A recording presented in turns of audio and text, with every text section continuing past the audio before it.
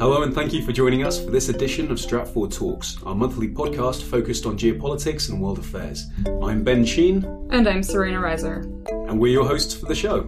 So in our podcast today, we have two segments. In the first segment, we'll be talking to Stratfor's Science and Technology lead analyst, Rebecca Keller, about some of the developments we've seen in disruptive technologies and why specifically we look at science and technology. And in our second segment, we'll be joined by Stratfor's Sim Tak, who will be talking about our focal point satellite imagery-based product and how we actually construct that and the methodology behind it. Becca, my first question has to be, what are we looking at currently in terms of science and technological developments? So our definition of science and technology and the areas that our responsibility covers include a vast array of technologies, because technology can be anything from the tractor that tends the fields to the rocket that's sending a satellite up into space. So we literally cover everything from ground to the stars. And so we're looking at a number of different things. We're looking at advancements in materials science, in 2D materials like graphene. We're looking at how drones are being used in agriculture to improve and the efficiency of agricultural techniques. We're looking at gene editing techniques and how they can improve the healthcare field, how they can improve biotechnology.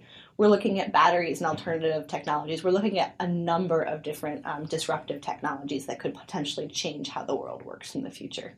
And I think that's really good to mention, because one of the questions we sometimes get is, clearly we have a big focus on science and technology. Why? And it fits very well into our overall geopolitical framework for the reasons you just mentioned.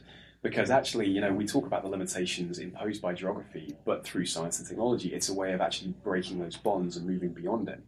So what are you seeing this year that has really, made an impact on your perception of emerging and disruptive technologies? So one of the things we've been focusing on a lot in the last several months is how automation and artificial intelligence will impact manufacturing and transport moving forward. So looking at how automation will continue to increase in manufacturing and how that has the potential to shift globalization away from the giant global market we know now to something that might be a little bit more regionalized, as we see developed economies bring manufacturing back to their shores as robots take more of the responsibility there. And it seems to me that one of the most consumer-facing aspects of automation that I can think of anyway is automation in cars or transport. Right. So automated vehicles, we've had a lot. Tesla has been in the news a lot recently with their accidents. But how we would look at that is the potential for automated vehicles in the future. And that is to improve the efficiency of driving, not only for emissions, but for logistical issues like congestion. To change how we think about transport. It's no longer, your commute is no longer lost time in your day, things like that. But when we look at that, we look at the constraints. And one of the main constraints of that technology is not the technology itself. It's actually progressing fairly consistently. The constraint there is public acceptance. And that's really where the merge of the political and the regulations there overlaps with the technological development. And that helps to have, a science mind working with a political mind. And that's a really good point, because often we have the technology to do something, but there isn't necessarily an appropriate regulatory environment to allow that technology to flourish. And recently we've seen that Amazon will be testing some of its delivery drones in the UK. Now, clearly, your package isn't going to be dropped off by drone anytime soon, but they're already looking at a framework to enable this, even though it'll take some time. Can you speak to that? Yeah, absolutely. So it's the British, the CAA, the British equivalent of the FAA, has approved and will be working with Amazon to test the drones. And specifically, the important part of that approval is that they have approved the use of drones not within line of sight of the pilot, which is something the FAA has yet to do. And that's extremely important for the use of drones in delivery, because you can't always see the drone and you won't always see the drone along the path. And countries that have more flexible regulations will perhaps have an advantage in the future as these technologies become more and more prevalent. So there's a couple of intersecting technologies here, especially when it comes to looking at drones and remotely operated vehicles. Part of it is the human component and how much we want to cede control to a drone, allowing it to operate autonomously. But there's another aspect as well, looking at actually what keeps these systems powered, which leads into the battery aspect. So I guess the first question is, are we ready yet to cede control to artificial intelligence? So, no. the computerization and the machine learning aren't to that point yet by any means. And when you talk about mobile robotics, the battery technology is still needs to develop. Battery technology is important across a wide array of sectors, from renewable energy to battery-powered vehicles to the robotics you're talking about to military applications. And it's all about getting more capacity and more power for less weight. It's basically what you're trying to do. And you're looking at several different chemical combinations to get that kind of output. Lithium-ion batteries are currently the sort of the high water mark for battery technology right now. And that's what Tesla is using in their Gigafactory, and they're trying to bring the cost down not through new battery technologies, but through economies of scale. And that factory just had their grand opening, basically. They're not operational yet. They should be producing, if they stay on schedule, by the end of the year. So that's a concept that we're watching really closely. But we're also looking at new types of batteries, because from a chemical sense, the lithium-ion battery can only take you so far. There's still the problem of resource isolation, so that lithium only exists in certain parts of the world. So there's still that sort of geopolitical issue that comes into light. So looking at battery technologies that have less of a resource limitation, so sodium-ion batteries or organic batteries, things that aren't as limited to a location for the raw material, and using nanotechnology to help use these not new materials, but different materials that we haven't been able to use before in these batteries. So looking at how battery technology develops so renewables become more cost effective to integrate to the grid, so we can see drones operated for much longer distances, so cars can operate for much longer distances, so that kind of thing. So you mentioned the possibility of batteries using organic materials. I mean, it's obviously more abundant than lithium, more readily available. So is that a technology in battery development that you could see catching on in the near term? Not in the near term. Battery development has traditionally been very incremental and slower than other technologies develop, and I don't necessarily see that changing all that soon. It's easy to get the electrochemical, the battery reaction to work in a laboratory environment. Scaling up is often an issue with batteries. Bringing it to a functional technology, it can be an issue. Organic materials, organic batteries are a wide array. You can get, basically there's the kind of organic batteries where the carbon source on one of the anodes comes from an organic material, and that's one way. Right now graphite is actually a pretty common source of carbon, but other sources of carbon are possible. There's also using organic compounds, so using organic chemistry and how different molecules that occur either naturally or that are synthesized can then operate and transfer electrons like the metals do now. So I won't be plugging my iPhone into a lemon anytime soon and expecting it to charge. No, potatoes might be your better bet, but going back to elementary school science, but no. Lithium-ion batteries will be here they will be the standard for the near term. It's just that they're not the solution for forever. And eventually we will see an alternative solution. We might see numerous alternative solutions. But I think the common thread will be that the resources used in them are common. So there'll be sodium, there'll be magnesium, there'll be organics. There'll be something that everyone has access to, or more people have access to than just the limited raw materials that we use now.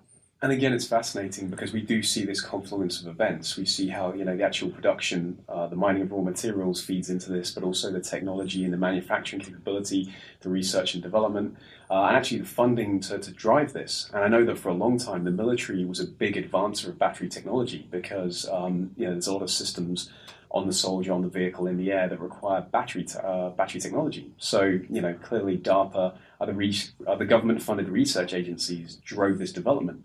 But now that pretty much everybody carries a mobile device all the time, we've seen, huge developments driven from the commercial sector, haven't we? Yeah, absolutely. I think the military still is a large driver in not only energy storage, but also like material science. But the commercial sector absolutely has become a large driver in energy storage technology, especially as we start to think about the Internet of Things and how everything has become connected. That is going to be more and more the norm in our lives. So everything is going to be more and more electronic. So yes, obviously the consumer side of things, it'll be a major driver moving forward, but that doesn't eliminate the military purpose. As you well know, military purposes for these technologies will also continue to drive their advancement. Well, Becca, thank you so much for being here with us today. Thank you so much for talking with me.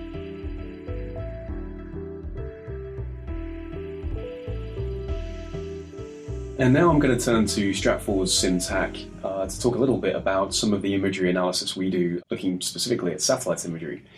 Sim, you've been a real leading force at Stratfor when it comes to actually obtaining and analysing satellite imagery and, helping us tell a geopolitical story through the images that we're seeing from around the world. Can you talk a little bit to your methodology and approach to this? One of the really interesting things in the way that we use satellite imagery based on our, the resources that we have. We're not a government agency with a lot of satellites up in the air or any satellites at all for that matter. So basically when we get to actually collecting satellite imagery, we've already gone through a whole process of collecting open source information, talking to contacts in different parts of the world, and studying the actual topic that we're interested in.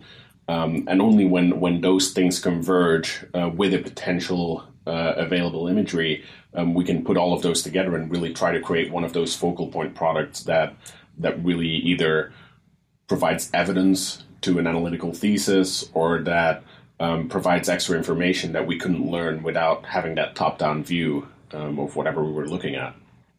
Well, I think that's one of the great things about it, because often, through our research and intelligence gathering, we draw certain deductions. But one thing that actually having the imagery available does is that we can show what we're talking about. We can say, okay, here is what we're looking at, here's the evidence, here's what we're talking about, and actually combine that with our analytic framework to present something visually. Exactly. And one of the big challenges in what we do at Stratfor is dealing with a lot of unclear or uncertain information that comes in. And really a lot of our effort goes into vetting that information and trying to figure out which is fact, which is rumor. One of those means like satellite imagery, like that, as you say, like it gives you that possibility to get rid of the uncertainty and just say like, okay, now this is what we're seeing. When we were tracking the Russian deployments into Syria, there were a lot of people talking about this deployment on social media and other platforms with widely varying claims of what the Russians were doing inside Syria. But then once you get this picture that shows you, here are the Russian aircraft, here are the Russian helicopters, here are the Russian armored vehicles, you immediately know for a fact, like, okay, that was there at that time that the picture was taken. So if Stratfor doesn't have satellites, then where do we get this imagery? So actually, we are working closely with a partner company. It's called All Source Analysis, and these are people that actually converge satellite imagery from a whole wide variety of satellite owners, and they actually also have the imagery analysis expertise. So at Stratfor, as we specialize in that strategic intelligence analysis, and we're not exactly specializing in at looking at a specific image and defining, whether these few pixels are a tracked vehicle or a wheeled vehicle. They have people that do that, and they help us really pick apart the image itself so that we can then combine that with our broader analysis, with our different types of sources, and our very important geopolitical framework.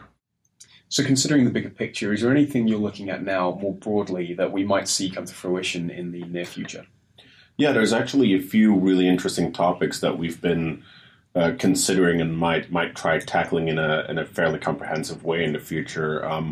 One of those we've already tackled briefly in the past when we covered the Russian Arctic bases. There's probably more to come on that as the Russians develop that activity, and there's more of the story that we want to be putting out there. And then another big story is the activity in the South China Sea, which actually provides a lot of opportunities for imagery. There's already very dense coverage of that area through other publications, etc. But we've got a particular angle that I think is going to be really interesting in exploring. And then perhaps more in the near future, one of the things we're looking at is applying imagery to really prepare, so to speak, for the Mosul battle and really explore the situation on the ground and the likely course of battle while using this really, really great tool as best as we can. Well, that's obviously going to be a big one, and it's not just the imagery itself. We have a very advanced mapping capability as well, which will allow us to look at multiple aspects of the battle space when the operation goes into full effect. Well, Sim, thanks for stopping by and talking to us about Focal Point. We'll be looking out for that in the future. Oh, no problem. My pleasure.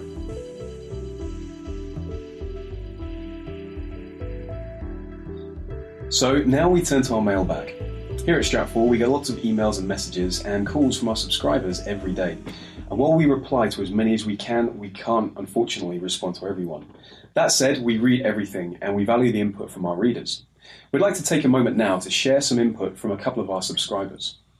In response to our piece, Looking for a Silver Bullet Against the Islamic State, Veena from Mumbai, India had this to say. As an Indian, what I see is a Western world that acts only when attacks reach their door. India has been bearing the brunt of groups like Lashkar-e-Taiba for years and screaming itself hoarse to little effect. Using Afghanistan, the United States has pumped huge amounts of arms and aid to Pakistan and was sanguine about the collateral damage this caused in the region, as these arms and funds were used by the Pakistani military establishment to support insurgencies elsewhere in the subcontinent. We had a lot of replies in response to the Global Affairs column published by Philip Bobbitt on the Chilcot Report on Iraq. Lillian from Villach, Austria, said, "Sometimes you're too cautious approaching political correctness. In this case, they're considering the actors as human beings, not politicians. People are driven by motives, impulses, and people have personal histories." So with me here now is Stratfor's Sim Tak to talk a little bit to that. Sim, what do you think about that?